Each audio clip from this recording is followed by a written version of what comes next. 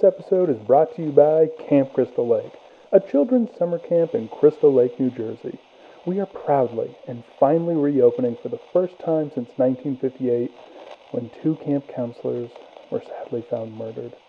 And yes, I know we've tried reopening in the past. In 1959, a series of fires stopped us from opening up, and poison water stopped our opening in 1962. But now I, Steve Christie, have taken over the camp from my deceased parents and am proudly reopening Camp Crystal Lake for the summer of 1979. So if you live in Cunningham County, New Jersey, send your kids to the best summer camp around, Camp Crystal Lake. Hello and welcome to this inaugural episode of the Horror Drafts Podcast. My name is Brantley Palmer and I'm joined by my other co-host, Mr. Nicholas Schwartz. Today we have a special guest joining us on our very first episode. He is a huge Friday the 13th fan. It is our fellow film school classmate, Mr. Corey Stevens. Corey, how are you? I'm doing great. Anytime that I get to talk about and do anything regarding Friday the 13th, I'm all about it and all here for it. Nice. So you know what? I said film school classmate, but in case anyone thinks we're some young bucks out here, no, we're all like mid-30s, and it's been quite a ways since film school. Corey, you work as an editor in the industry, correct? Yes, I work for Condé Nast doing editing videos for their YouTube channels for their various brands like Glamour and Vanity Fair and Epicurious and Wired and all those. Awesome. Nick, why don't you tell the folks a little bit about yourself too? Yeah, I'm also editing, but most of the videos I do are internal facing. We work for PR companies and their clients, and so a lot of that work is just purely internal, seen one time only maybe, but yeah, so I'm just editing and managing a team of freelancers and been doing that for a long time. Awesome. Yeah. And I am the black sheep of this group who no longer works in film and television and instead works as a college archivist here in New Hampshire. Hey, you got out. I worked 4 years in live sports television, and that made me not want to keep working in television and really drained a lot of my love for sports in the meantime. Yeah. Wow. No, it really did. I mean, you realize very quickly that baseball is the only sport without a clock. And an extra inning could be 7 minutes or it could be 45. And extra innings and rain delays put you out at 3:30 in the morning. And boy, you do enough of those and you're just like, oh boy, what am I doing here? That's a bit of a downer note on this podcast, but why don't I tell you what we're actually going to do instead of regaling you with boring stories of the television industry. This is a podcast in which we draft all things horror, and for our very first episode, we're going to draft one of these seminal series, the Friday the 13th franchise. Corey, we thought of him immediately because we know he's a huge Friday the 13th fan. We had to have him on for this first episode. So with that, I think we'll kind of maybe get into a little bit of horror recommendations we might have on the docket. Corey, you're our guest. Was there anything you wanted to shout out recently, horror related, that people should check out? Oh man, I just saw Malignant. And I cannot speak enough about how much I enjoyed thoroughly watching Malignant and just how utterly unhinged that movie is. And can't really talk about it beyond just that it's a wild ride of a movie without getting into spoilers and ruining the magic for it, because it's a special beast. And if you are dialed into its wavelength, and you're a fan of horror and especially like James Wan and things like that, I promise you're going to have a great time watching it. It's a wild ride. So I can't recommend watching that enough to any horror folks right now. And especially if like you have HBO Max, it's on there. It's right there right now. You can watch it. Nice. Yeah, that's one that's definitely on the watch list. I've heard that it is very unhinged. An apt description. Best way. Nick, man, what do you want people to check out? So I also just saw *Malignant* last night, actually, and yeah, completely second what Corey said. It was. I mean, I'm a James Wan fan, so I think. But even so, I went in completely blind, didn't know anything about it, didn't watch a trailer, and like it was so much better for it. So, just like trust what everyone is saying, and and just see the movie with no preconceptions whatsoever. And I think it's just a blast from start to finish. It's just fantastic, really good. I can just picture James Wan grinning from ear to ear while shooting every scene in that movie. Just like oh man, it's so good. Just watch it. Just watch it, people. It's so bananas. Yeah, it's great. It made me want. Well, I don't even want to now. Never mind. I don't know if that's too much of a spoiler. No, fuck it. I'm gonna say it. It's not a spoiler at all. It's just it made me want to watch. Have you seen Basket Case, Brantley? Oh, it has been probably 2+ decades, but yes. I've never seen Basket Case, but I've heard that movie mentioned with this movie recently. Oh, that's cool, because I was curious to read about whether those were mentioned. I only saw the first Basket Case, but it made it like at the time I was like not a huge fan, but I'm tempted to revisit it now, having seen *Malignant*. But yeah, *Malignant's* amazing. Loved it. I also saw a couple movies on Shudder recently that have been great. Probably too many to mention. I've been watching Shudder a lot. And I 2 nights ago watched A Glitch in the Matrix, which is Rodney Asher's new documentary. He's the guy who did Room 237. And he also did a movie called The Nightmare, which is about sleep paralysis. Glitch in the Matrix is about the simulation theory, that we're all living in a simulation, potentially. And I mention it here partially because all of his documentaries have also been described as hybrid horror films, which is fair. There's an element of that, but they're also wait, really what's funny. this? Sorry, I don't mean to interrupt you, Nick.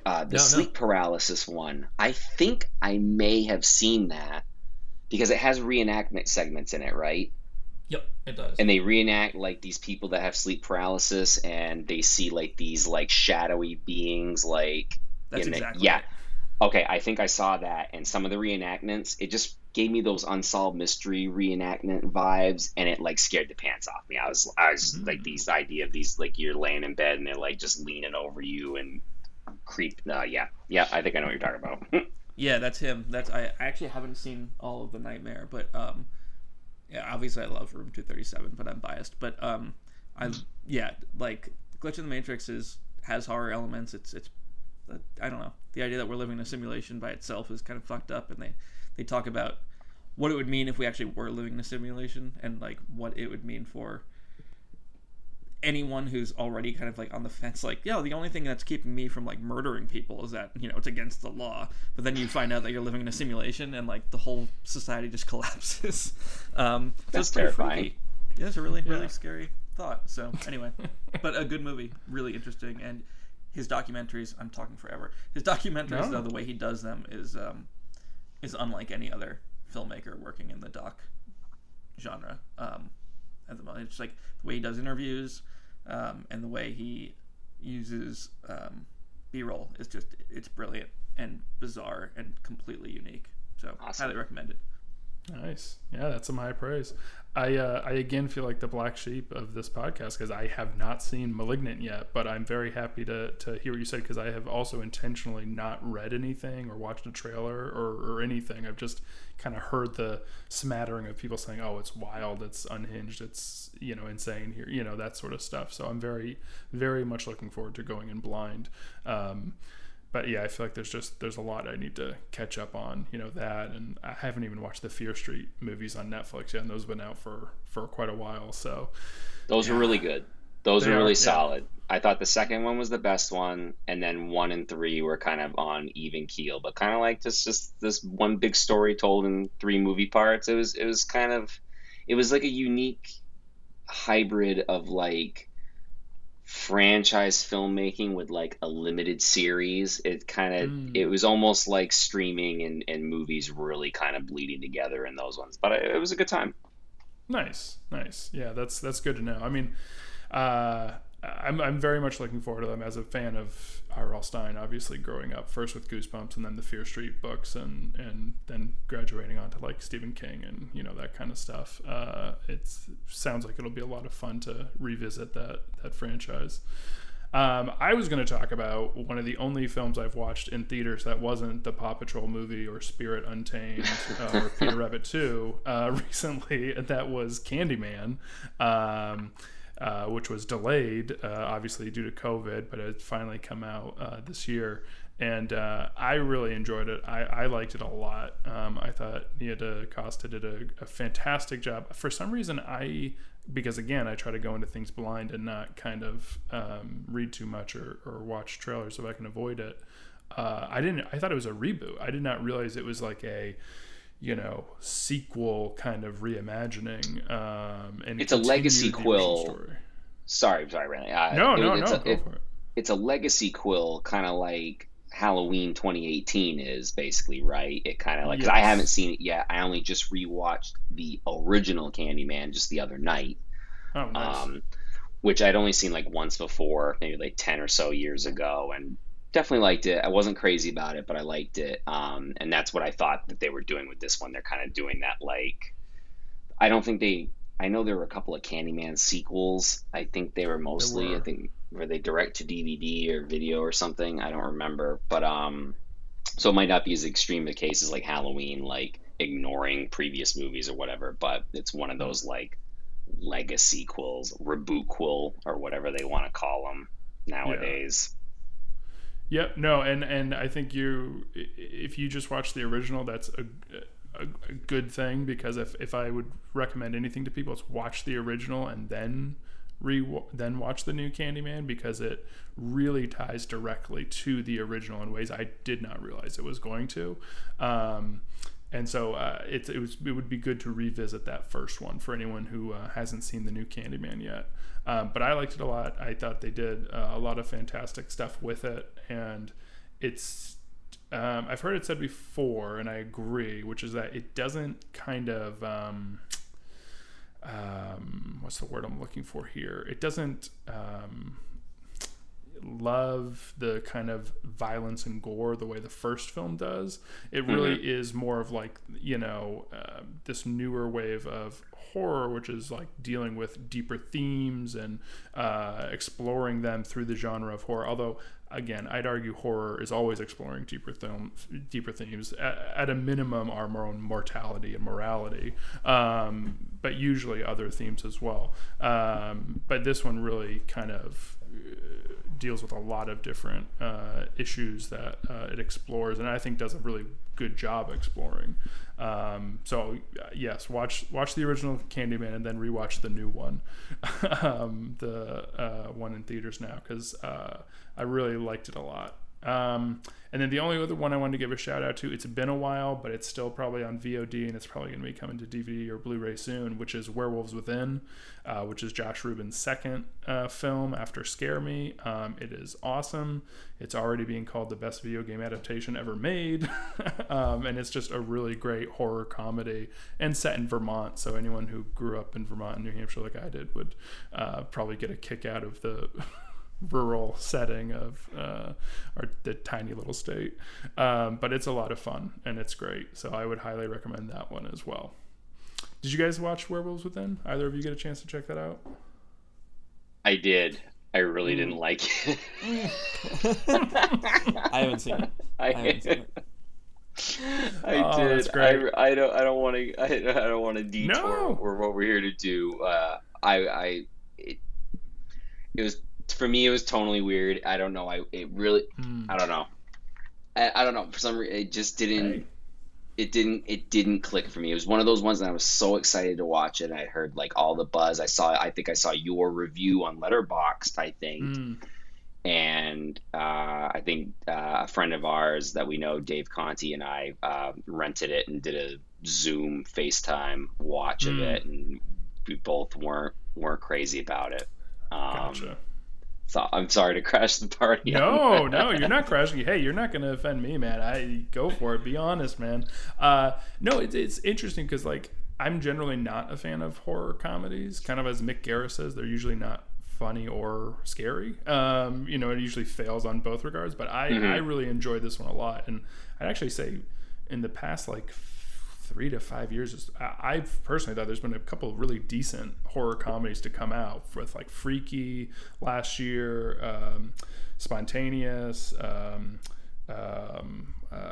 Happy Death Day. I thought there's actually been a few good ones, and I love the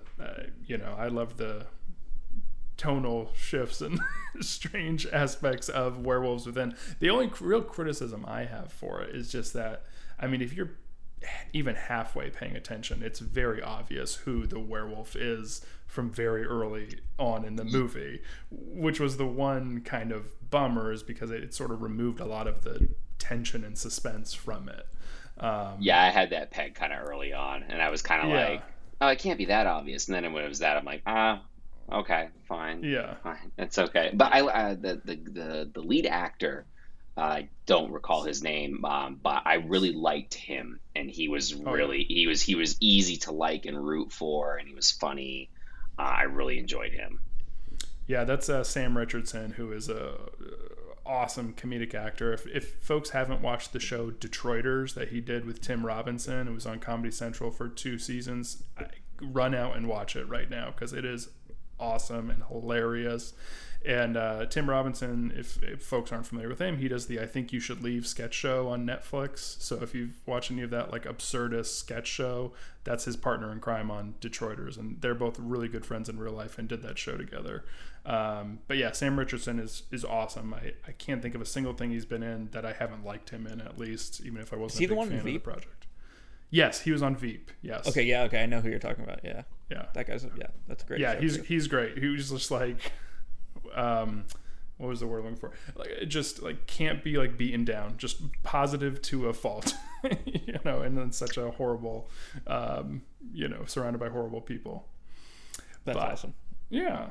All right. Well, thanks guys for kind of letting us know what you've been watching and talking about. Hopefully people find that interesting. We'll find out. But what do we do on this podcast? Well, we draft horror things. We're drafting Friday the 13th this episode. So there are 12 official Friday the 13th films. No documentaries, no fan films are going to be included here. These are just the canonical Friday the 13th movies. So that means we're going to have a 4-round draft. Now, we've decided the order of the draft before we started. We rolled a 4-sided die. Corey is going to be going first. I will be going second, and then Nick, you will be going third, and we are doing a snake draft, which means if you pick first in the first round, like Corey will do, he will not be drafting again until the end of the second round, because Nick will get the final pick in the first round and also the first pick of the second round. So before we begin, on every episode of this podcast, we are going to install a commissioner. Corey, since you are our guest, you will be the commissioner for this draft. Now, you will have very little work to do, because there's not going to be really any disputes about what is or isn't a Friday the 13th movie. But for future episodes, we will be installing a commissioner in case someone wants to argue whether or not something is or is not, say, a ghost movie or a supernatural movie. That's where we will have the commissioner step in and give the final verdict.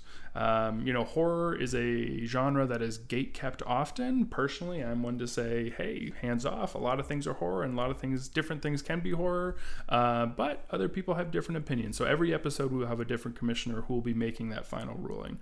But again, today, Corey, I think you will have no decisions. You'll have to come in and slam down on the court of horror drafts, as we will only be drafting the 12 films. That includes the remake, for anyone confused about. I was gonna say, if this was a Nightmare on Elm Street, I would probably just rule that nobody could draft the remake for a Nightmare on Elm Street, and it would be better left to be undrafted and then move on to a different career. Yep. That's not in servicing people in needs of horror. Fair. I think that would be a fair ruling, and I think a lot of people listening would probably agree with you on that. All right. So, with that being said, why don't we get this draft started? Corey, you have the first pick in the first ever inaugural draft of the Horror Drafts podcast. Take it away, sir.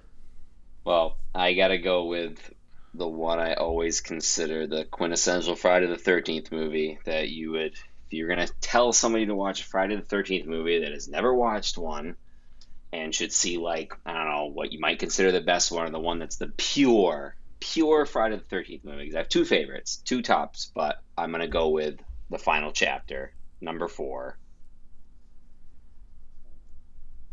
Great pick.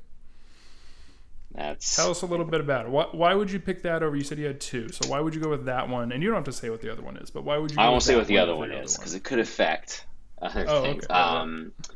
I feel like with Friday the 13th final chapter, it's the best of, because as they get going on, you know, they get bigger, they get away from Crystal Lake, you know, with like Manhattan, and the kids get a little worse. But in the early going, pre-Jason Lives, when you've got like your original core Friday the 13th movies like 1, 2, 3, and 4. 4 is just like the best version of a Friday the 13th movie. You've got Jason when he's still kind of scary. He's not undead Jason yet, so he's still got a little bit of running ability. You've got Tom Savini, who's come back to the franchise since only having done the first one, and he's doing the makeup in the 4th one. You get this big, ultimate, gory death of Jason where he actually dies in the franchise. You've got Corey Feldman, who was just rising as a child star at that time, and only a year later would be in the Goonies. And it kind of, I don't know, you didn't really have like a child character in a Friday the 13th movie before, so it kind of added a newer element of danger.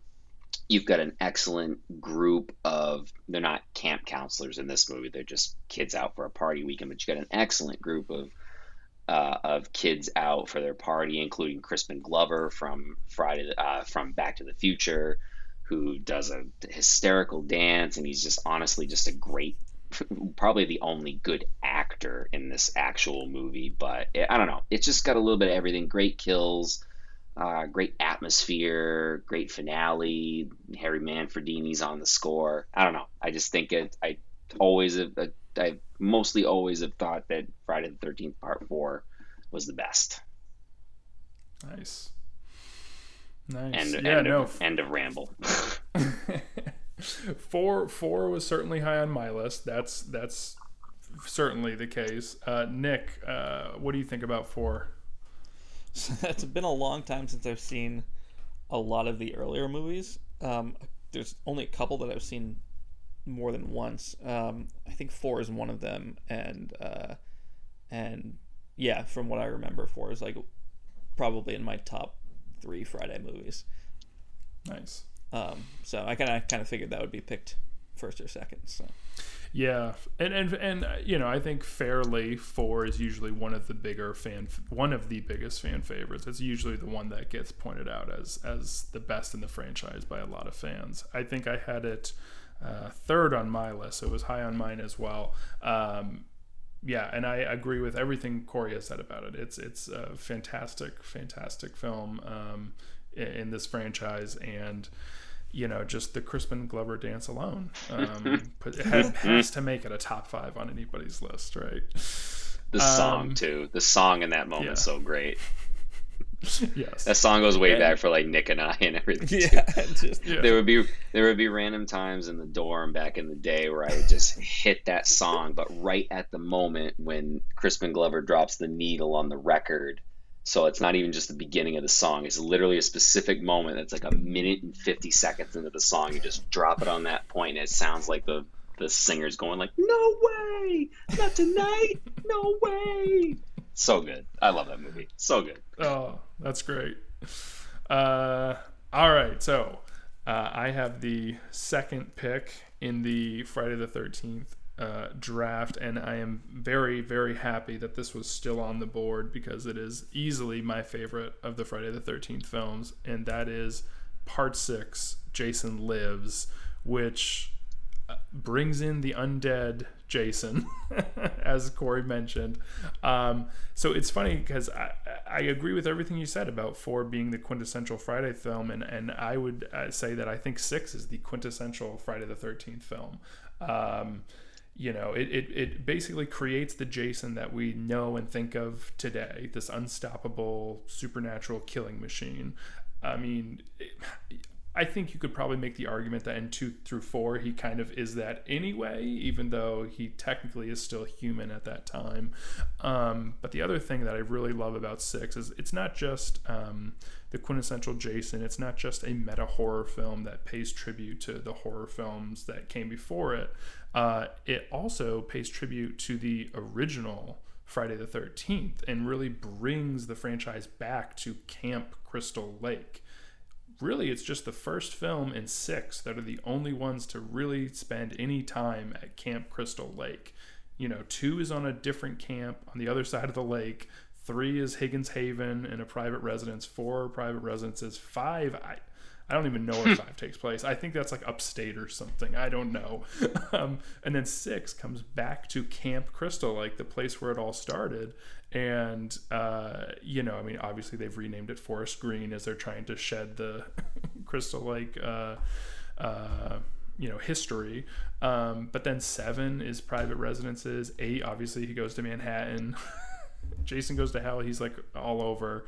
And then he, eventually will, I guess they start out there in Jason X. And then obviously there's Freddy versus Jason, which has like, a climax there. But yeah, 6 is the other one that brings it back there. And I think that it sort of references a lot of, early Jason's childhood in ways that, I didn't originally think of when I watched it. But like, there's actually kids.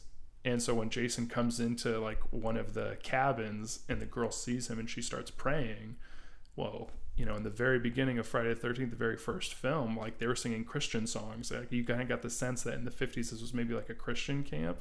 So it would almost make sense that like Jason wouldn't kill these kids when he starts to hear a prayer, because it sort of ties back to, maybe brings him back to when he was a kid at the camp. And I know I'm probably reaching here and things like that, but I think there's a lot more care and thought. You just enlightened me on something that I never even thought of before. So the fact that I just was enlightened and learned something new, like that's great. Like the song singing and the prayer never made that connection at all. That's amazing.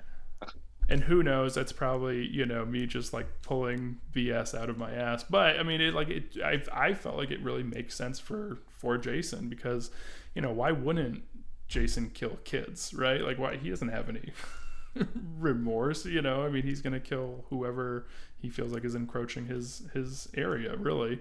But anyway, yes, that's why I have 6 number 1 for me. And the other thing I really love about it is that everyone in it is just like a great character. The things I kind of dislike sometimes about horror movies, when you have all these teens and they're all just assholes, so you just can't wait for them to be killed, and you're just rooting for the killer almost. And certainly something that I think some of these Friday the 13th movies fall into the trap of. But everyone in this is like a decent person, and it kind of sucks when you lose some of them, because they're great. And it's like, oh, I want to hear him BSing more about Native American like symbols and stuff, like, because I forget the character's name, but he's just such a goofball. He's hilarious. Yes, that's John Travolta's nephew. Oh, really? Yeah. So next time you watch that movie, like look at him and you're gonna be like, oh yeah, he's totally related to John Travolta. Yeah.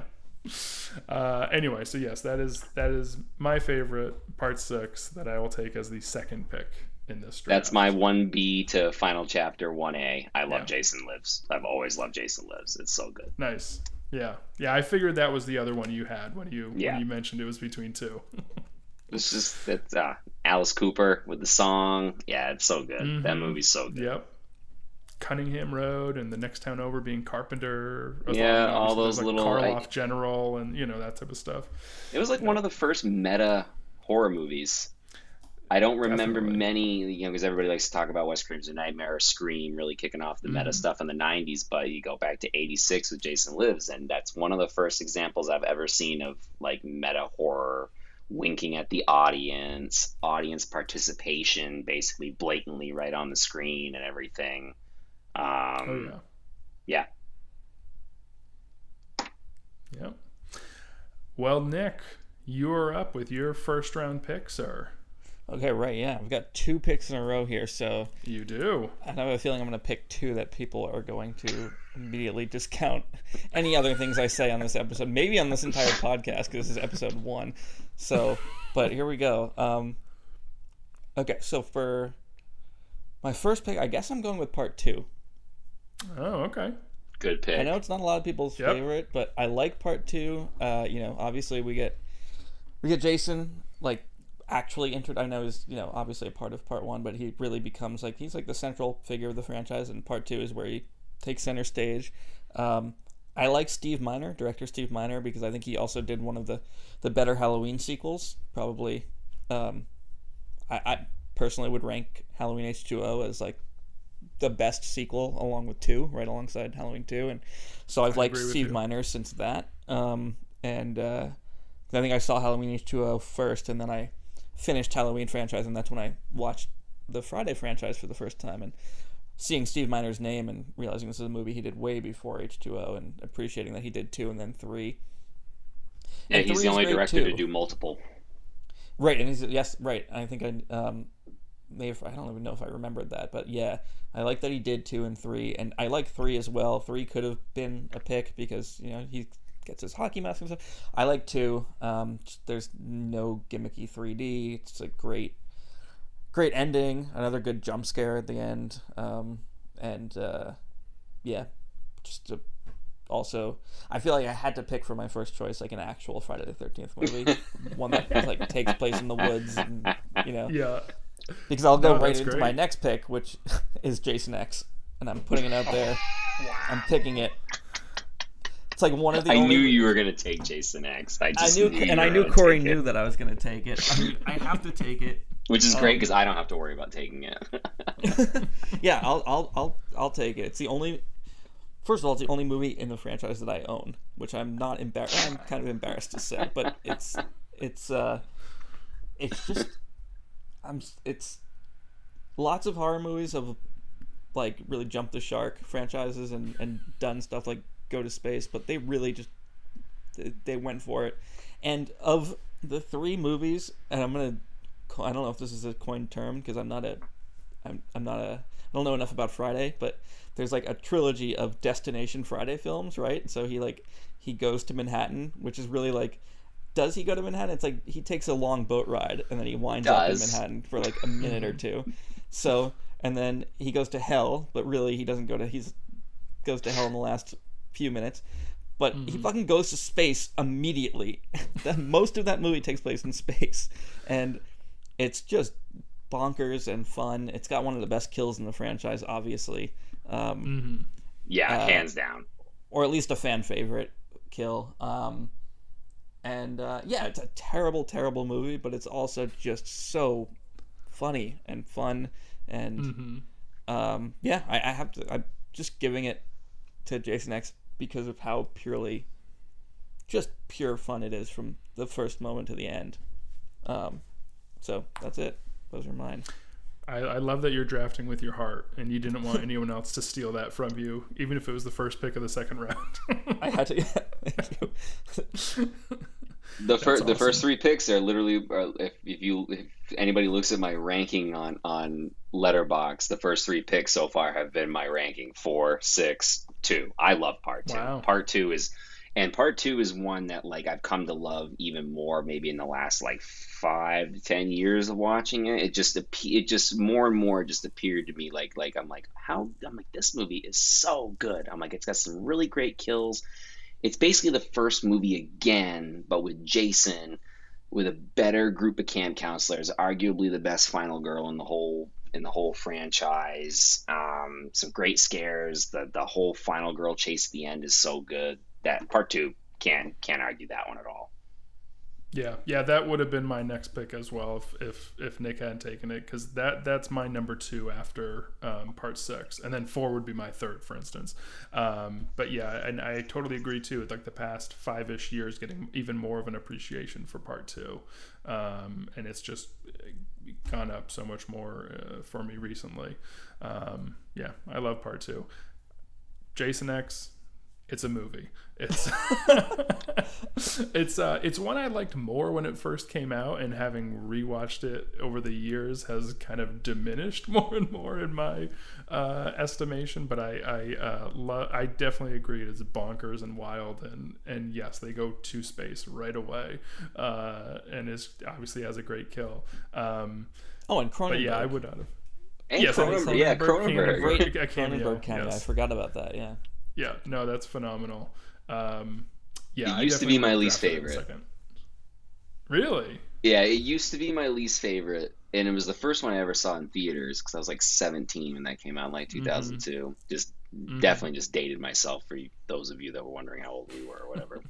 And I always hated it because I hated it, or I didn't hate it. I was just more just like, man, I know they went to space. It's blatantly stupid, but I'm kind of bothered by how blatantly stupid it is. But then over the years, I've kind of warmed up to its absurdity and stupidity more to where like I can just much more greatly just enjoy it versus any of the other ones I have at the bottom that I don't want to speak about because I'm hoping one of you guys takes them away from me so I don't have to pick it.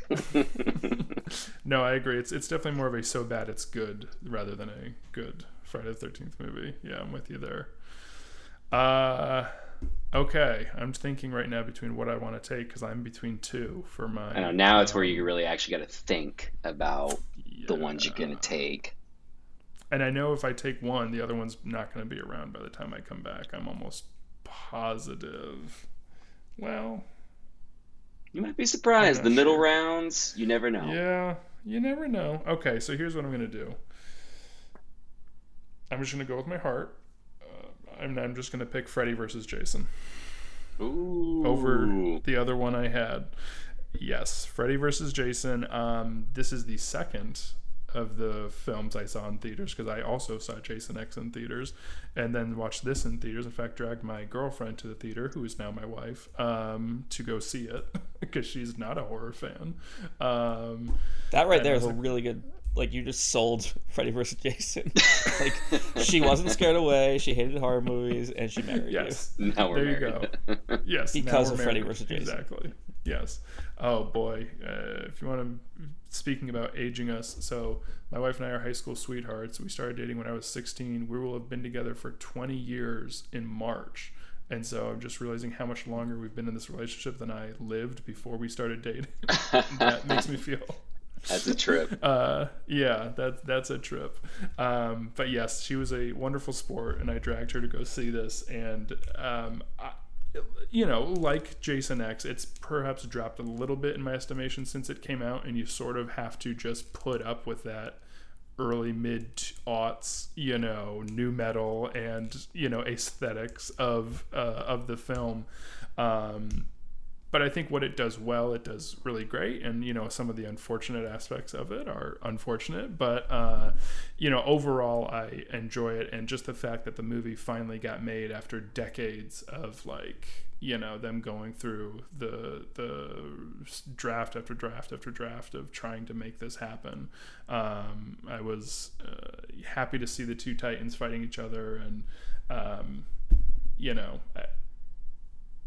I think the ending was about as good as they could have done because you're going to piss off anybody no matter what you do, and I think they did a really good job in how they finished up that film and sort of chose a winner, but was it really over kind of thing. I don't want to spoil things. This is a 15-year-old movie or whatever, so I mean, if you haven't seen Freddy vs. Jason, yeah, I know, and you're listening to this podcast, then I really don't know what to tell you. I agree. I think they did that. Yeah. I think based on what the story was too, it wasn't. I think the ending was definitely also informed by the story and what they decided and how they decided to go with Freddy and Jason in the movie. Yes, exactly. Freddy is just this kind of evil tormentor, which he is in general, and they kind of did set up Jason as this sort of underdog, kind of poor, getting beaten up on by Freddy. Yeah, Jason's almost not even a bad guy in the movie. He's almost you almost really root for him because of how Freddy is just screwing with him and screwing with everybody else in the whole movie. Yeah, exactly. And look, the geography of how they get from Ohio to New Jersey or whatever in that van ride, I'm not going to comment.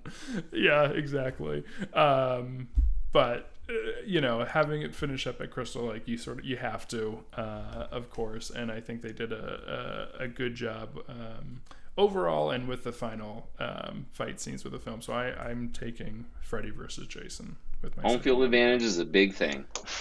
Yes. Corey, you get back to back now. Oh man, all right. Let's see here. I know. Kind of. All right, you know what? I know I'm trying to fight what my actual rankings are on this. I'm trying to think a little bit differently here. Sorry to force. So you know what I'm going to take actually? I'm going to take the reboot. I'm going to take the remake. For this first of my second of my back-to-back picks. And I'll kind of put this in with Freddy versus Jason in a way with yours, is that I feel like they're unfairly judged. I don't think they get enough credit for actually being really great installments in this franchise. Good to great, because I feel like Freddy vs. Jason has always had like a very lukewarm reception, and I was super hyped for that movie when it came out, and it of course 18-year-old me, it delivered in every way possible on what I had waited on. I couldn't have been happier leaving. The remake I felt very similar to, because I went into it with a bit of trepidation because of just kind of like the aughts remakes that have been coming out, which weren't all bad. I can get down with the Texas Chainsaw remake, or like the Hills Have Eyes remake, or whatever like that. I don't talk about the Nightmare on Elm Street one anymore. It's absolutely horrible, as I already mentioned once before. But I think the Friday the 13th reboot is actually really probably the best remake out of all those early aughts remakes. I just thought they did a great job of like combining elements from like the first 4 movies and freshening them up for the modern audience. I mean, the movie's now 12, almost 13 years old. Really good cast of characters. The first like 20 minutes almost act like is its own like standalone like short film. It's just really slick. Jason Mears is playing Jason, and he's super menacing in it as Jason. I don't know. I feel like I always tend to be one of the defenders of the remake, because I just really actually think it's a super enjoyable Friday the 13th movie. So I'll take that as my next pick. I'll take my next pick, and then you guys can give me your thoughts on the back-to-back. But then I guess I'll go... Man.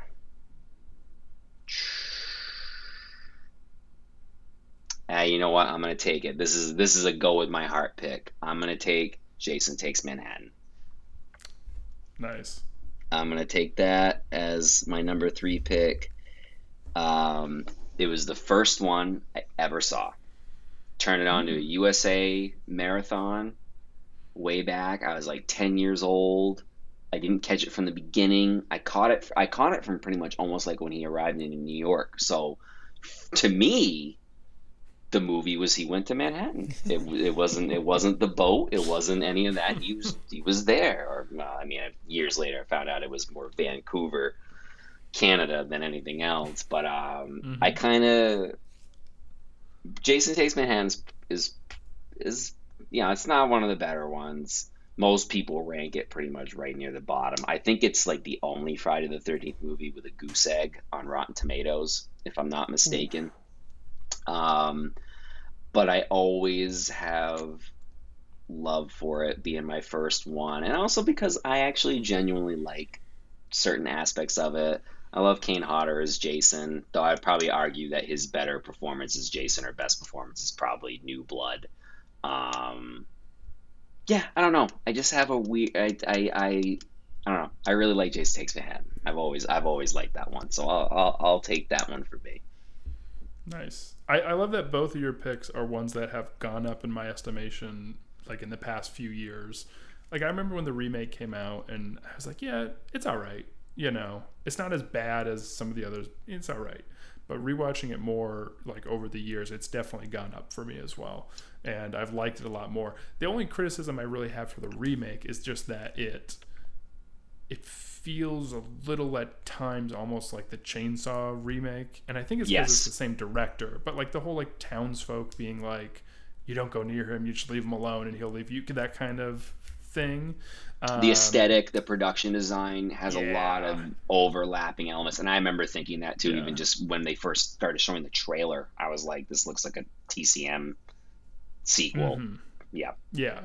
Yeah, that would be my only dig on it, but I do agree. I mean, Jason Mewes is phenomenal as Jason. I think he does a great job, and I've enjoyed it more and more as the years have gone on, and it's gone higher. And I agree also with Part 8. Part 8 used to be the one that was like, oh, that's that ridiculous, the last of the Paramount ones where, then they decided to sell it off for parts basically. But like, watching it, again in the past few years, it's just like, oh yeah, this is better than I remembered it being. Yes, it's ridiculous that he punches a dude's head off on a rooftop, but overall, like, this is, this has more to it than I gave it credit for before. Plus they got a character who's named JJ, who is a very obvious Joan Jett reference, so I'm all on board for that too. Boy, Nick, do you want to chime in on either of those before I make my pick? Maybe, yeah. Well, I remember hating Part 8 when I first saw it. And I was like super into the franchise. I remember watching them all as quickly as I could in order and being so disappointed in Part 8. But I haven't heard you guys talk about it just now. It makes me really want to. I've been like, for some reason, Part 8 keeps coming up more and more. Like in my Instagram feed, people are talking about it. I don't know why. Maybe I'm just noticing it more often, but I feel like lately I've been getting like a lot of signs that I need to try and rewatch Part 8 and see if I feel differently. My memory of it is that it was like very bloodless. I don't remember. I was like, this one doesn't feel violent. It feels like, and there was something about that turned me off at the time, probably because I was in high school and I didn't. It was still anything. in the thick of the MPAA cutting those movies super heavily, so that's kind of in the same way that like Part 7 is mostly bloodless. Yeah. Yeah. Yep. You're not wrong there. Yep. That was my. Does someone get killed with an electric guitar? Yes, JJ. Okay. Yeah, JJ. Oh, JJ does. That makes sense. Okay. Yeah, so like that, those, and obviously the final reel of that movie are my main memories of seeing it. The chase into the sewer is pretty cool. The final whole reel toxic is waste. Yeah, the whole toxic waste element is really, and the actual ending of it does not make a whole lot of sense. But the actual chase through Manhattan, the escalator, the subway, even though it's clearly not New York subway system, which always bothers me in movies, but I'll let it go. But yeah, I don't know, it's fun. The last reel's fun. Yeah. I mean, to be fair, how many of them end well? I mean, after 4, True. It's like, I mean, very few of them have like good endings, save for, I think, probably Freddy versus Jason. But yeah, I mean, 6, even as much as I love 6, it's like, why he needs to be returned into the lake is never explained or clear or anything. And it's sort of like a kind of a, I don't know, what they're trying to do except just bring it back again to the original. But, yeah, and 7, same thing.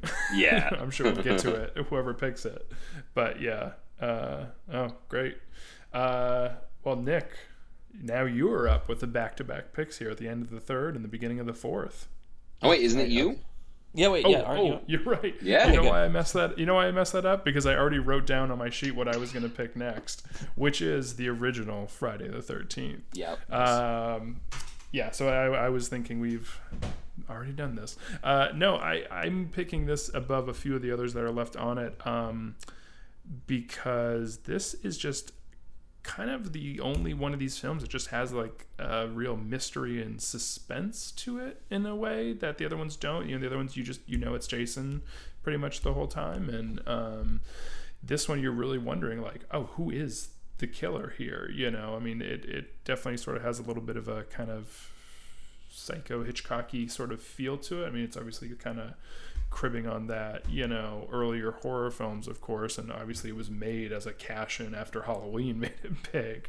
But I think You already mentioned Tom Savini, obviously, the phenomenal makeup artist who like made so many of those kills look awesome, especially Kevin Bacon getting that arrow through the throat in the cabin. And then the reveal that, the killer this whole time is Betsy Palmer is, I would have loved... a lot of these horror movies, I really wish I could have been there in the theater, like opening night, to see like how an audience would react to the first time when you have no like basis for, what has happened in it. Because now living obviously with these older films, so we already kind of know the history of them even before we see them, and we know that type of information. But that's why I'm going to pick the original here over some of the other ones. Just the suspense and the real kind of mystery of that film. I really enjoy it for that. I love the original. Yeah. If I was going by like how I rank my movies, how I rank these movies, I would have Friday the first one was like my fourth favorite one. So like if I was just going by that, I would have picked it previously, but because I'd already picked 4, I've got a little bit of a strategy in mind, but like anyway, I'm trying to come back around rambly and very poorly saying that like I love the first one. And yeah, I can't imagine it. Just even if you're somebody that hasn't seen a Friday the 13th movie, you're probably at least aware of enough of the franchise or whatever that like if you're gonna sit down to watch the first one, you probably know that Jason isn't the killer. Maybe that it's what it is. Spoilers. I don't know. Like really, like this is Voorhees. But you kind of have this knowledge going in, or if like you're somebody that like wants to watch a Friday the 13th movie and you're watching one kind of like without any recommendation or any knowledge, and you go to watch it and then you're like, why the fuck isn't Jason in this movie? Where is Jason? Why is he not in this movie? Mm-hmm. But I don't know, it kind of set the DNA for the whole thing. Yeah. And it's got a great atmosphere to it. It just has a really wonderful, just because of the location they shot in and everything like that, it just has a terrific atmosphere about it. Mm-hmm. No, I agree. And although my issue with both Mrs. Voorhees and Jason is that why are they attacking all these modern people who are just coming back to the lake? If they really wanted to get back at people, why wouldn't they track down the original counselors from the 50s, right? Because we see at the very beginning of part 2, Jason will travel to go kill somebody. He'll go travel to kill the final girl from the first movie who killed his mom, and then he just terrorizes anyone else who comes to his lake. but yeah, no, I gotta go with the original. So Nick, you are now up with the back-to-back.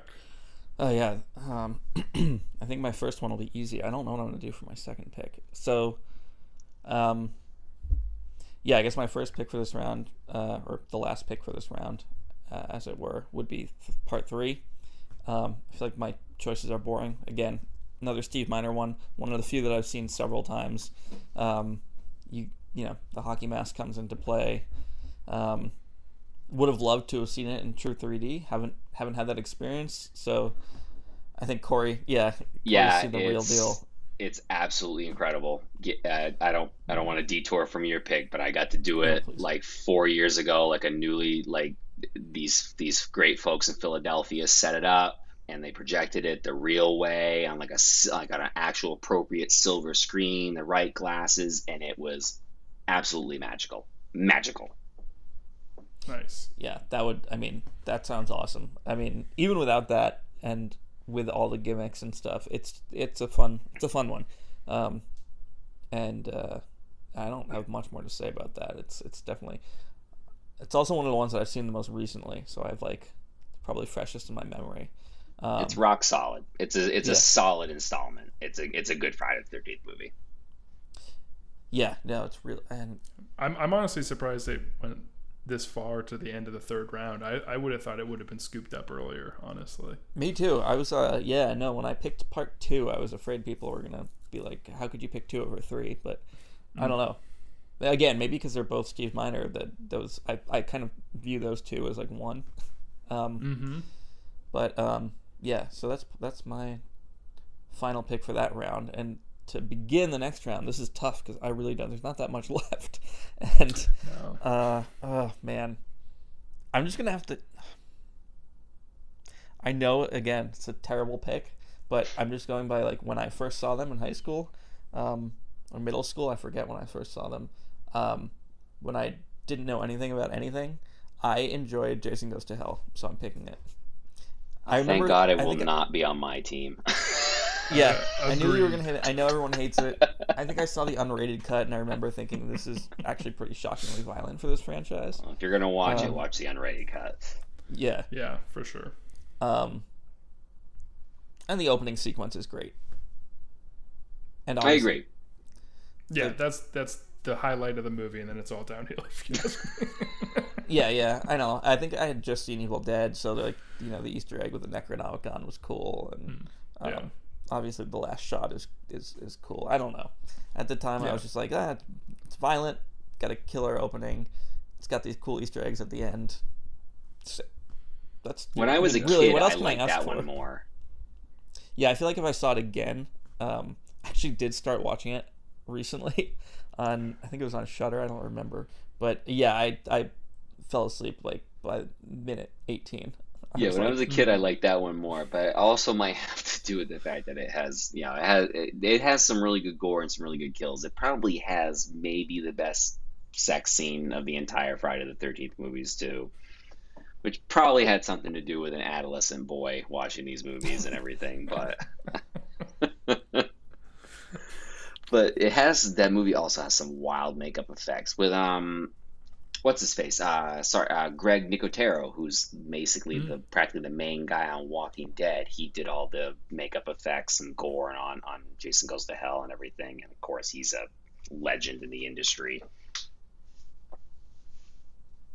Was he a protege of Tom Savini? Did they work together at any point? Off topic, but I feel like I feel like that's something I should know, and I don't. That's a great question. I agree. Yeah, I feel like I should know that as well, and I don't. But it would make sense. It would make total sense if he was like a protege of Savini's. Yeah, I wouldn't be surprised, but I also could be making that up. Anyway. Yeah. Unpopular choice, but that's my choice to open this round. Hey, I'm glad you picked it because I thought you were going to pick what was going to be my next one, which is Part 7, and then I would have been stuck with 2 shit sandwiches. But I will obviously take Part 7 here. Instead of the final film that Corey's going to get stuck with. I pretty much knew one of 3 were going to be at the back end. Yeah. So here's what I'll say about 7. It was obviously, cut to hell, which the director, and I'm blanking on his name, but he was a special effects guy too. And he directed Leatherface as well, the third, I think, if I'm remembering correctly. John Carl Buechler. Totally blanking. Thank you. Yes, he passed away a couple of years ago. Yep, I think. yep. Right? Yeah. But I remember like watching him in some of the documentaries, just being like the MPAA, fucked over my, that kind of thing. Look, I'm sure the MPAA cut a ton of it. I don't disagree there. I don't think that's the problem with this movie. The problem with this movie is that everybody in it is so unlikable. Yeah. And you just are rooting for Jason basically to kill them, which, again, like I've said before, is not a way to set up a horror movie. And there's just like it's not as sleazy and grimy as 5 is, which you're going to be stuck with here, Corey. But yeah, we'll talk about that in a minute. Yeah, but there's just this underlying, like, I don't know, like vileness and kind of hatred under the surface of it. I don't know how to describe it. That has always kind of turned me off. And I get like they wanted to do like a Carrie versus Jason thing, of course, and they couldn't get the rights to Carrie, so that they've got all that telekinesis and stuff, and that's fine, honestly. But just there's, besides the main character and Kane Hodder doing a really great performance as Jason, and a lot of the stunt work, and it's awesome, like when he falls through the stairs and everything. There's a lot of great stuff. There's some weird stuff, like when like the TV flies across the room and things like that. But yeah, I think that there's a lot of big problems with 7, just characterization and story in general, that puts it real low on my list. Yeah, 7 is really not very good. But it does have its qualities to it. It has one of the best looking Jasons by design and makeup, and yeah, you've got Kane Hodder doing his first, and I would say arguably best performance as Jason. And it does have this sort of mean streak through it. But there's not a lot of worthwhile stuff to watch about it because, the MPA cut it up so bad. The cut gore is really good. It would have been great if that stuff had been preserved, could have been re-edited as a director's cut or something like that, because there is some definitely great stuff that got left on the floor. I guess with 7, for me, and it's also the first one that doesn't have Manfredini on the score. It kind of recycles some of his score, and they bring in Fred Mullen, who's doing the TV series score, to do the rest of the new score for that. But I would say the only real reason to watch 7 is to watch the Kane Hodder stunt show. That is the last 15 minutes of that movie. The last reel of that movie is him just getting his ass handed to him by couches and porch roofs and doors and stairs. It's awesome. It's honestly awesome just to watch it from just a stunt spectacular, because that's really all that Kane Hodder does in the last 15 minutes is just put his body on the line for the movie.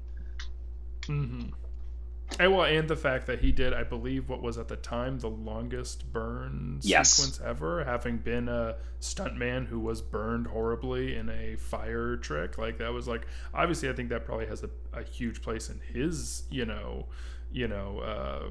mind and heart, like being able to go back and do a fire stunt like that. It's one that was for so long. Yes, cinema history. You are right. At the time, it was like the longest on-camera burn, and that's why you got that slow-mo shot of him. And that's intense stuff, especially when you know Kane Hodder's history and about his stunt gone wrong when he was younger and he got his burns and everything. That's something. That's a really awesome thing to have on film.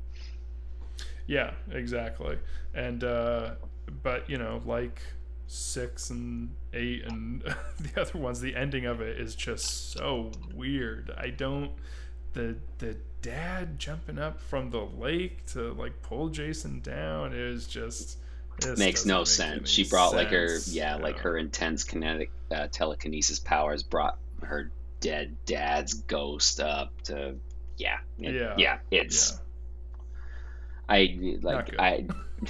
Ex Machina, I don't even know, that's even more Hail Mary than anything anybody could ever do. Yes, agreed. So I guess that leaves me with the last pick, right? Or wait a minute. Yes. Oh yeah, I didn't know if Nick wanted to chime in at all. No, part 7, it was between, for my last pick would have been part 7, obviously. But yeah, again, that and part 8, memories just very, very bloodless and kind of forgettable.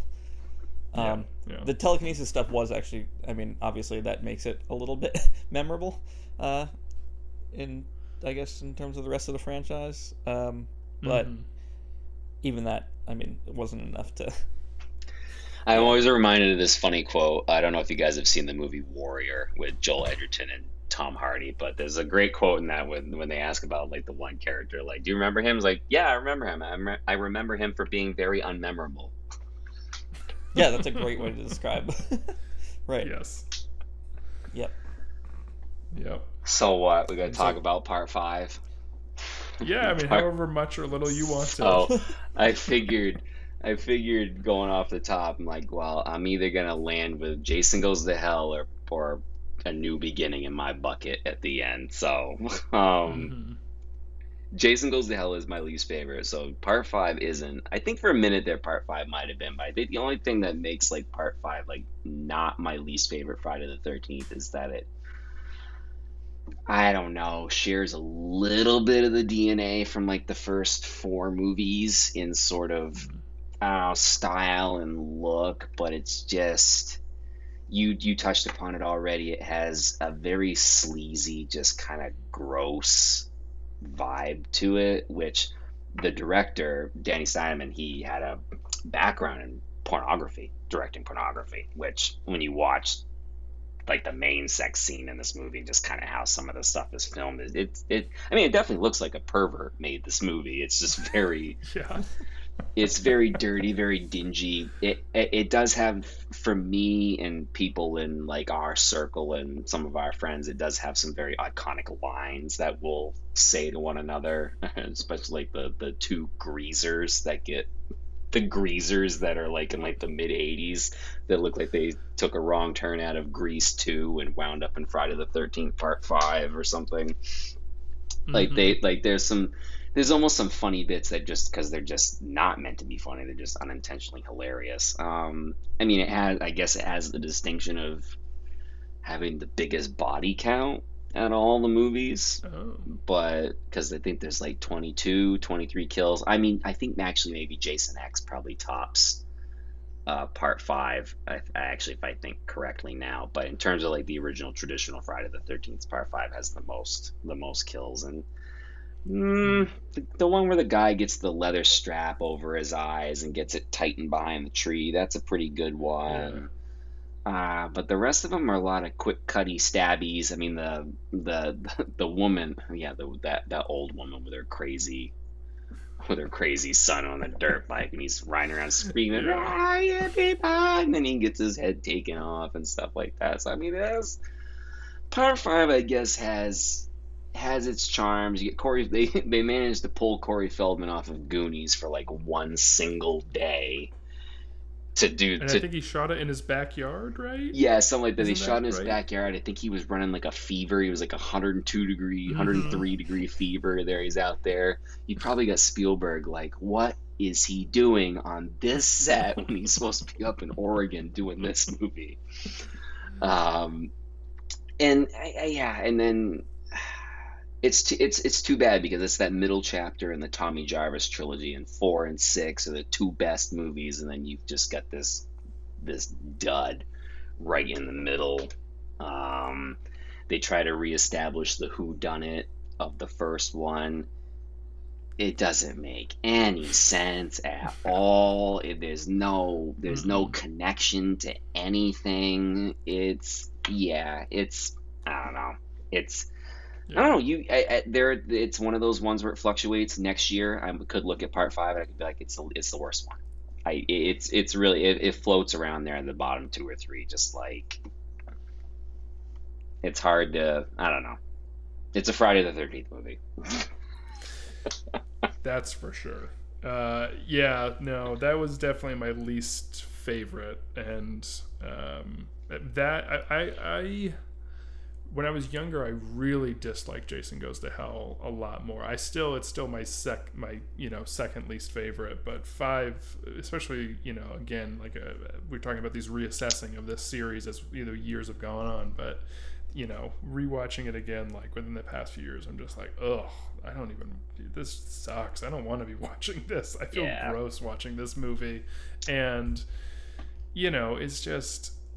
You're right. It makes absolutely no sense, and it sort of goes back again where it's like, if he really wanted revenge for his son being killed, why didn't he go after the kid who actually did it, who got in police custody, the one who's now in custody? Exactly. Instead of killing everybody else around him it makes no sense, and it's just sleazy and it's gross, and it's a real slog to try to get through. It's one true redeeming quality, I will say, is I think, in my personal opinion, it has the best of the Harry Manfredini scores.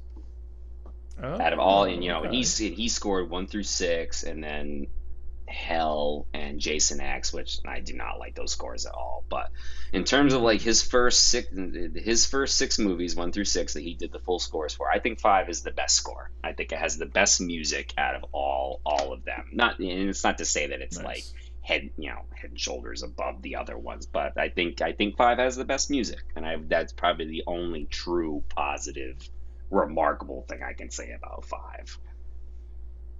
Gotcha. And I will always be angry that it was sucked so bad that it really messed with Part 6's box office. I think Part 6 had like the lowest box office. I think it's where because 5 sucked so bad, and then like it came up after that a little bit because 6 was like, oh yeah, this was actually good.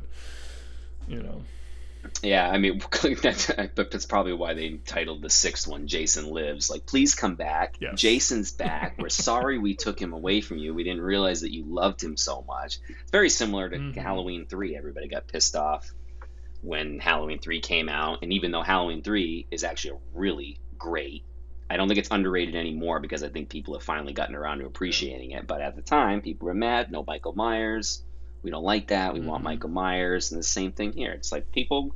You can't say anything, the first one's the first one before Jason even came along. But so you get to 5, you take Jason away, and it's like, no, we're here to see Jason. We want Jason. He's the rock star. That's who we come to see. And that's, and this is kind of like a side tangent thing, but we talk about how, like, you get these unlikable groups of teens and characters that you just want to see killed off. And it's like, at this point now, Jason is such an iconic figure, like Freddy and like these guys. People show up for them. We want to see Jason. We want to see Michael. We want to see Freddy. We want to see them and see them kill these kids in spectacular ways. That doesn't mean just craft a whole slew of unlikable characters that we can't wait to see get murdered. We're all there to see these guys tear things up, but we also want to like root for some of these kids to either defeat them, survive them, or something like that. We don't want to spend the whole movie just simply rooting for these guys to kill all the characters, because then it's just, there's no tension, there's nothing dramatic about that. You're just waiting around to see a bunch of kills happen, and then the only thing you're going to do probably afterwards is complain about how the kills weren't creative enough or good enough. But it's also because you weren't emotionally invested beyond just being like, that guy's an asshole, I want to see him get killed. But you do need one or two of those asshole characters that you desperately want to see get killed, and then they have to hang around until almost like the next to last reel, and then ship them out. All right, ladies and gentlemen, that is the Friday the 13th horror draft. To recap, Corey, in the first round, you took part 4. In the second round, you took the Friday the 13th remake. In the third round, you took part 8. And in the fourth round, you were stuck with part 5. I wouldn't say you drafted out. You kind of just got, unfortunately, saddled with it. Nick, in the first round, you took part 2. In the second round, you took Jason X. In the third round, you took part 3. And in the fourth round, you took Jason Goes to Hell. I took part 6 in the first round, Freddy vs. Jason in the second round, the original Friday the 13th in the third round, and then part 7 in the fourth round. Guys, how you feeling about your draft? Not too good, Brandon. To be fair, you took Jason X in the second round. With the first pick of the second round, you took Jason X. I don't regret Jason X. And I do feel like Jason Goes to Hell. I didn't have much to choose from then, but yeah, overall, not feeling too good. No, Jason X was the right choice, the right time. For sure. Okay. Standing by that. But he picked that his number 2 pick. That's a want. Yes. We'll do our post-draft analysis, and I think that's the number 1 with a bullet for reach of the draft, perhaps. I think you could have picked that up in at least the third. How are you feeling there, Corey? You know what? I was actually thinking, I was like, maybe Jason Takes Manhattan might have been a reach, but I didn't think it would be there at 4, because I don't think my sense was the three of us, none of us would put that right at rock bottom. So I didn't think that would be there, even though I could have taken part 1. I could have taken part 3 as well. I think mine balances out. I've got the remake. I feel like I've got the best one.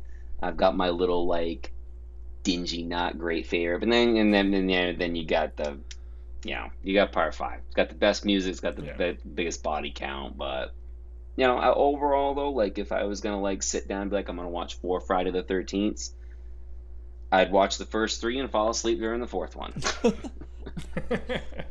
Nice. Yeah, and I'll be honest, I feel fantastic about my draft. I feel like it came out wonderful. I mean, part 7 being, I think, obviously the weakest of them, but considering the bottom 3, that's the one I would have chosen among the bottom 3 there, between that, Jason Goes to Hell, and part 5. So yeah, I feel I feel really good about it. I got my favorite. That's the one thing I definitely wanted to do if I could was to get my favorite in part 6, and then I honestly feel like everything after that's kind of icing on the cake, to be honest. Well, normally this would be the part of the podcast where we would discuss the undrafted free agents, the honorable mentions we would have chosen that just couldn't make our draft. Well, there are no undrafted free agents. These are the canonical 12 films that we've drafted. They've all been drafted. There are no more to be drafted. So that means we'll move on to that post-draft analysis with the reach of the draft and the steal of the draft.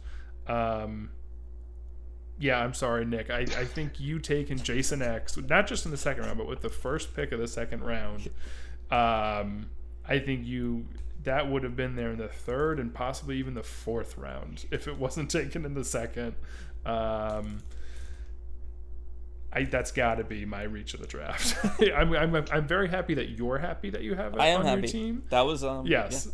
I went in ready to take Jason X. Maybe too aggressively. I was like, maybe in the back of my mind, I was like, maybe one of them is going to take it if I don't take it too quickly. But yep, that was on my to-do list going in, and I'm glad I wound up with it. Nice.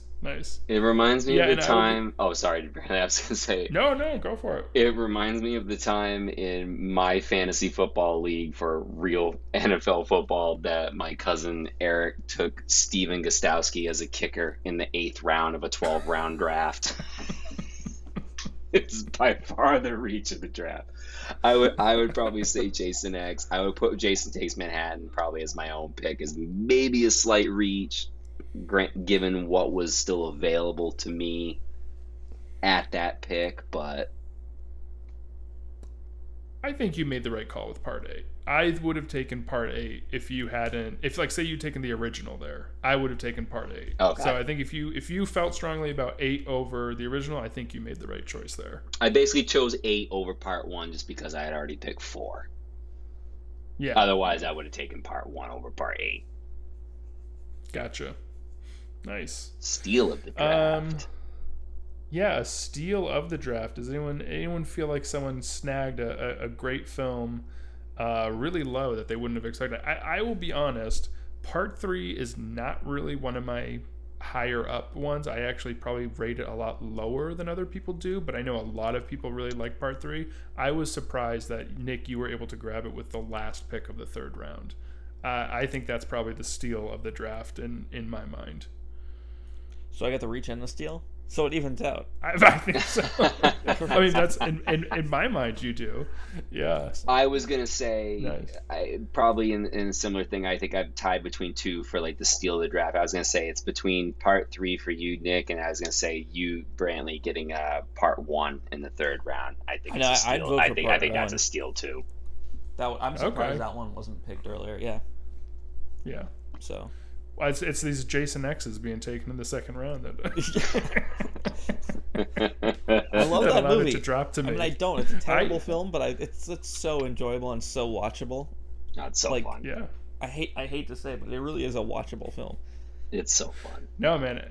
I'm it's all in good fun. I'm very happy that you have it in your draft here, since you're such a fan. I don't want it to. I really hope it doesn't come off like I'm being like mean. I totally we all like what we like. Deserve it and expected it. I just remember I went to see Frailty with when that was first released.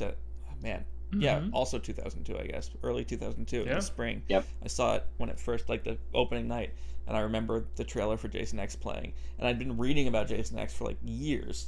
I feel like Entertainment Weekly did like a piece on it like at least a year and a half before I saw the trailer. Well, yeah, because it sat on the shelf for like a year. Yeah.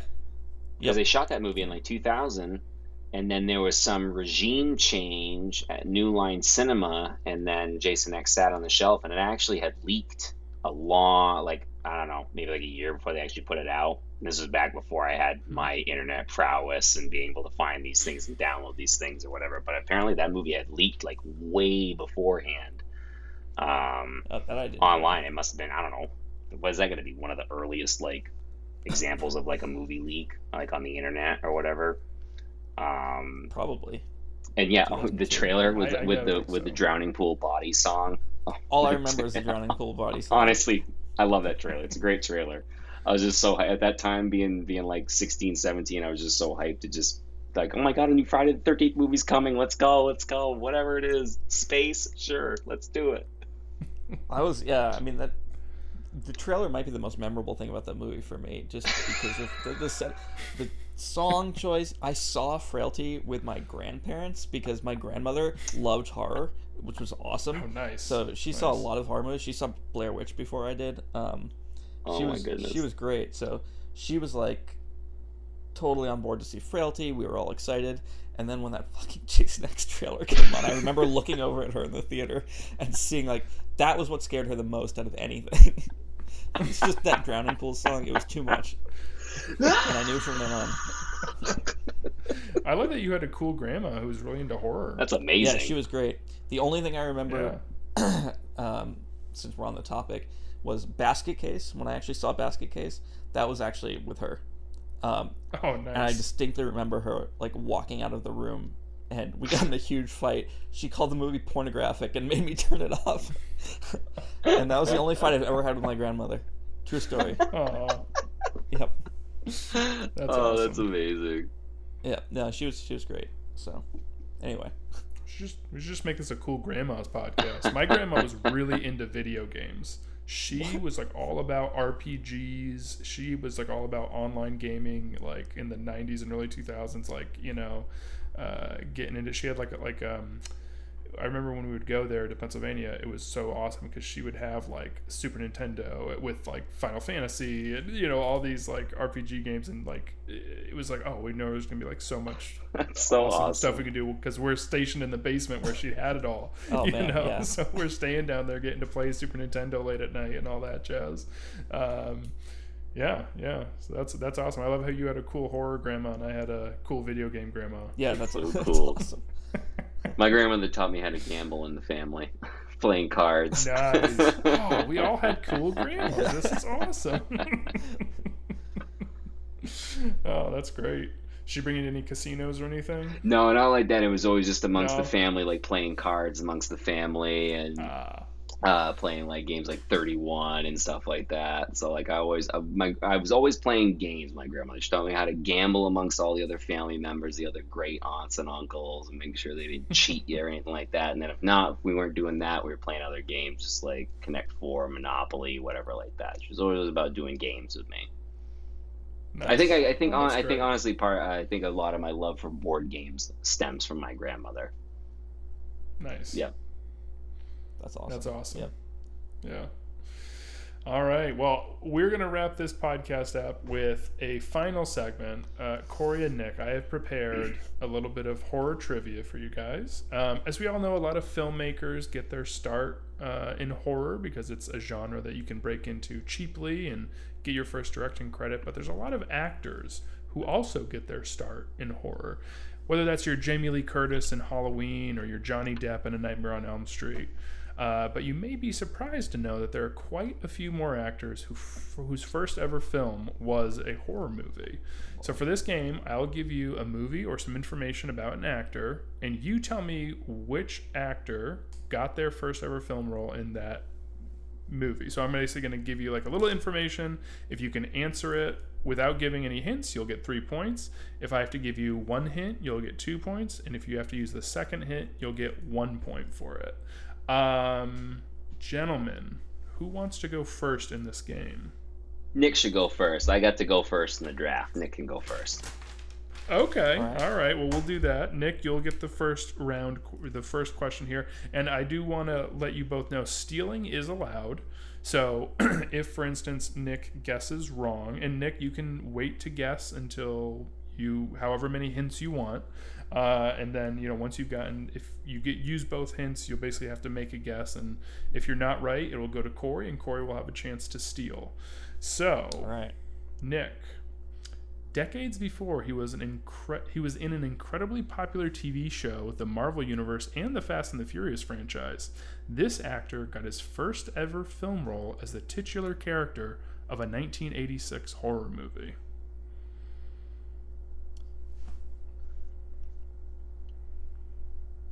Can you repeat the two? Absolutely. You said, yeah. No, yeah, true. So decades before, he was in an incredibly popular TV show, the Marvel Universe, and the Fast and the Furious franchise. This actor got his first ever film role as the titular character of a 1986 horror movie. Okay, cool. So, all right, so it's three different things. The popular TV show and the Marvel Universe are two separate ones. So, and that's just the first blurb. If you want to take a stab at it and you get it right, you'll get 3 points. I have 2 other hints that I can give you, but once you guess, you've guessed. You don't get any chance to like make a second or third guess or anything. Right. So if you want any of the hints, just let me know. I do want the first hint. Okay, so the first hint is, in the movie we're talking about, this 1986 horror movie of which he was the titular character, he played the villain of the film. So the titular character is the villain. I kind of figured that because... Okay. Oh, man. That was oh, man. This is a good one, Brantley. I mean, good for you. I feel terrible starting with this. Man, I feel like the Marvel thing is what's really throwing me off. All right, I'll take a second hint. Whatever. First okay, question. Second hint. This might give it away, but that's kind of the point of the second hints, if anyone's struggling. The popular TV show he was in was The Walking Dead. Yes. Oh. I knew this before this, but I know this. Okay. Pressure's on you, Nick. I have this one. So, Nick, can you come up with the name of this actor whose first ever film role was in this 1986 horror movie that I have not named yet? I'm pretty sure I know that.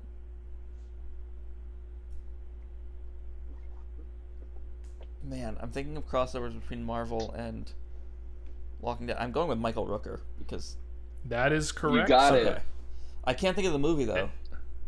Henry, Portrait of a Serial Killer. Oh, I thought that was later than 86. That's my fault. Oh, great question. No. Depends on when you view think it. It was made in 86. Yes. And then it didn't get released until later. Because no one wanted to distribute it.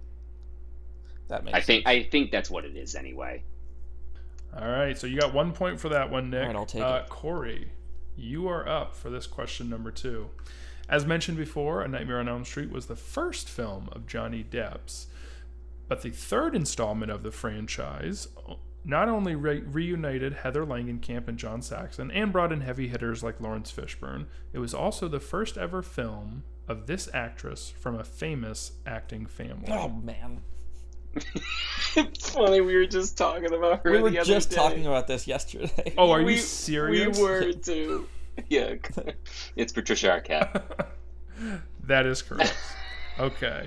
So this is funny because when I wrote this, I was like, this one might be a little bit easier than the other one, but I guess if you guys just discussed it the other day. Like literally yesterday, I have the conversation on my phone. A friend of ours was watching through the Elm Street movies, and then we got talking about him, and then I think you, Nick, were like, "Is that the one with Patricia Arquette in it?" Yep. Oh, jeez. Well, I am Sorry about that, Nick. No, don't be. You can dock 1 point off me for that one. No. All right. Well, you've got your 3 there. Okay. So, for you, Nick. This actor got his first big break on a TV show as a child actor before parlaying that success into film roles. But before he became a bona fide A-lister, his first film role was in 1991 in the third installment of a horror franchise. I think I know what franchise it is. Oh. I think. Can you pull the actor? But I don't know. Yeah, I'm going to need the first hint. All right. First hint. He has been nominated for 7 Oscars, 6 of which have been for acting, and he finally won one in the last 5 years. Damn. 1991. Hang on. Wow, I'm stumped. Really? Yeah, this is a tough one. I thought this one was going to be a little too easy. The second hint's going to give it away, but All right, I'll take the second hint. I'm totally stumped. okay. Once upon a time, he earned his first Oscar nomination for playing the mentally handicapped little brother to a previously mentioned actor who also got his first film role in a horror movie. So it's got to be Leonardo DiCaprio, right? That is correct. What is the sir. movie? What movie? Yeah. Yeah. So I'm. Oh, the movie was Critters 3. Oh, Critters 3. man. I was way off. Okay. Oh wow! Because once you said that, I was like, can't be DiCaprio, right? No, because I'm just like, it's not McConaughey because McConaughey's in the 4th Texas Chainsaw. Texas. Hopefully, that's not your next trivia question, but No, it's not. It's not. Well, the thing That is, was like, 94, 95, I think. yeah, this has been one of these things that has like always been like a fascination with me. And when you really dig, you realize how many actors and actresses their just first ever film role or even first acting role was in a horror movie. It's pretty deep. But yes, DiCaprio, and yeah, his first one was Critters 3. How wild is that? Yeah, I didn't even have the franchise right. Yep. I would not have gotten that one at all.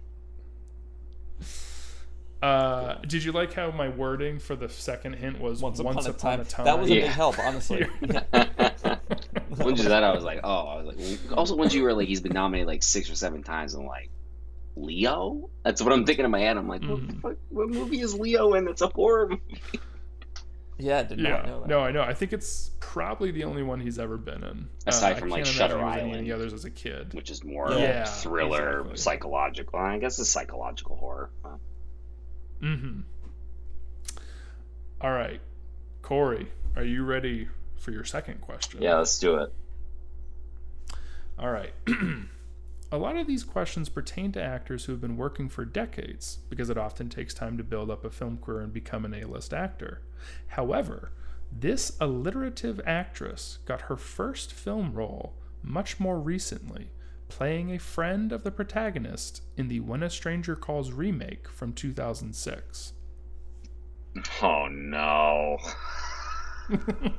I think I might have saw that back then. I can't remember.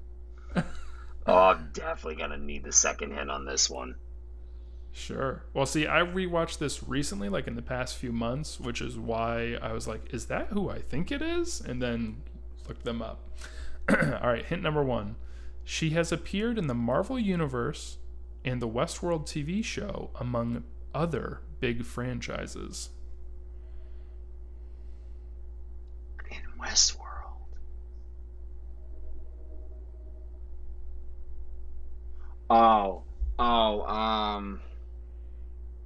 Oh, good grief. I know her name. It's just not.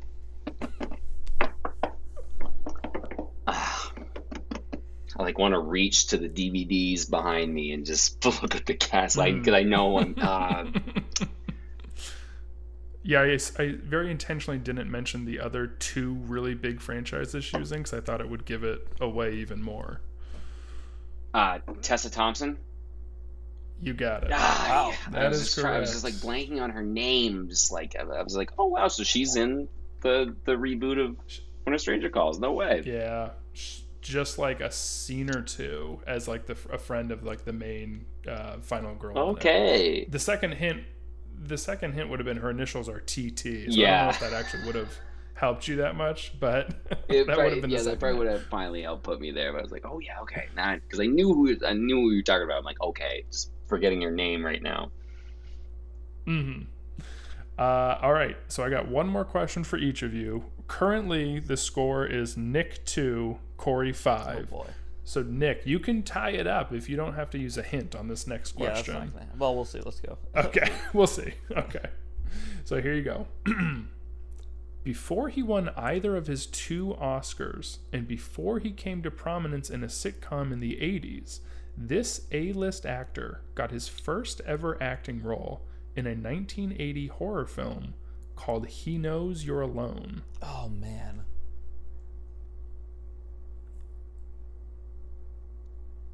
Never actually seen that movie, but I should know the answer to this.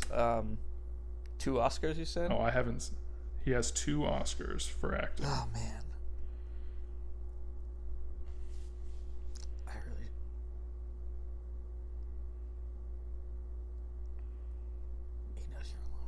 Okay, I need a hint.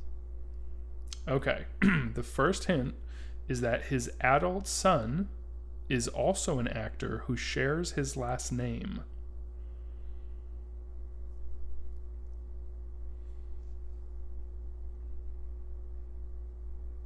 I don't want to guess because I have like two people in mind, but I don't want to guess and have no points. I'm going to let you know that the second hint I hope will give it away. So if you're on the fence and don't want to guess, you'll probably get it after the second hint. I'm not so sure, but yeah, I don't think I can afford to guess. But it doesn't matter. I'm not going to win. So yeah, let's take the second hint. All right. He won both of his Oscars in back-to-back years. Wow. Okay. Did that not didn't. solidify it for you? No. Wow. 1980. Back-to-back years in the 90s. Let me tell you that. Back-to-back years in the 90s. I have to turn this over to Corey. I can't even take a guess. Wow. You don't want to take a stab? Not even like one guess? I don't think I can. Well, Because that completely it's not undid gonna it. hurt. No, I don't know. I genuinely don't. Oh, wow. Corey, do you know? Tom Hanks. Yep. The only I think I had it on the initial. I was not aware of the movie.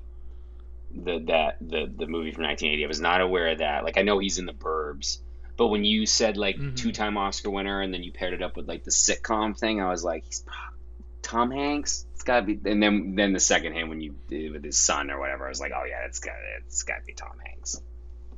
Yeah. Yeah, I forgot Tom Hanks. I forgot jokingly- about Colin. Is he Yeah, still an actor? Colin Hanks. Yeah, Oh. yeah. He pops up here and there. He was in one of the new Jumanji movies. Oh. And And he made that documentary about Tower Records too. He directed the documentary about it. and somewhat horror All related. things- He was He was in Dexter season 6. He was like one of the big bads of season 6 of Dexter. And Sorry, spoilers for anybody who hasn't seen Dexter. But if you need a spoiler alert on season 6 of Dexter, then you really aren't paying attention. Yeah. And he was in the I think the first season of Fargo. I mean, that was a while ago now, but I think he was in the first season. Well, I haven't seen those. So yeah, he's around. Yeah. I jokingly wrote down a third hint, which is that he's often referred to as America's dad. Yeah, that would have done it. I mean, yeah. All right, so Corey, you're running away with it right now, 2-6. But this final question is for you, and I guess Nick could try to steal here, if you don't get it. But here you go, final one for you. This actress burst on the scene in 1986, appearing in 3 films and a TV movie that year. While she's most known for her sitcom work, the first film that she appeared in 1986 was the first horror movie in a series that only got 1 sequel. Oh man. And that sequel is often considered Oh, come on. one of the worst films ever made. Is that too easy? This is so funny because I Okay. have no idea. Okay. I feel like we should have switched the order where Nick should have gotten Corey's questions and Yes. vice versa. That would have been a whole different ballgame. So I take it, Nick, you know who this is off the Yes, I bat. know exactly who this is. Interesting. Wow. I thought this would have been a lot harder than the Tom Hanks one. I don't know why I know this one, but yeah, pretty famously know this one. I'll take the second hint. okay. I'll take the first hint. All right, first hint. She has 11 Emmys, including 6 in a row that she won in the 2010s for Outstanding Lead Actress in a Comedy Series. However, this series is not the sitcom she's most well known for. Wait, what? I actually didn't know about the Emmys in the 2010s, but Yeah, she won it 6 years in a row. It's insane. interesting. I don't even know that. How the fuck do I not know who that is then? That's like some ridiculous trivia that like, oh yeah, this person won 6 in a row.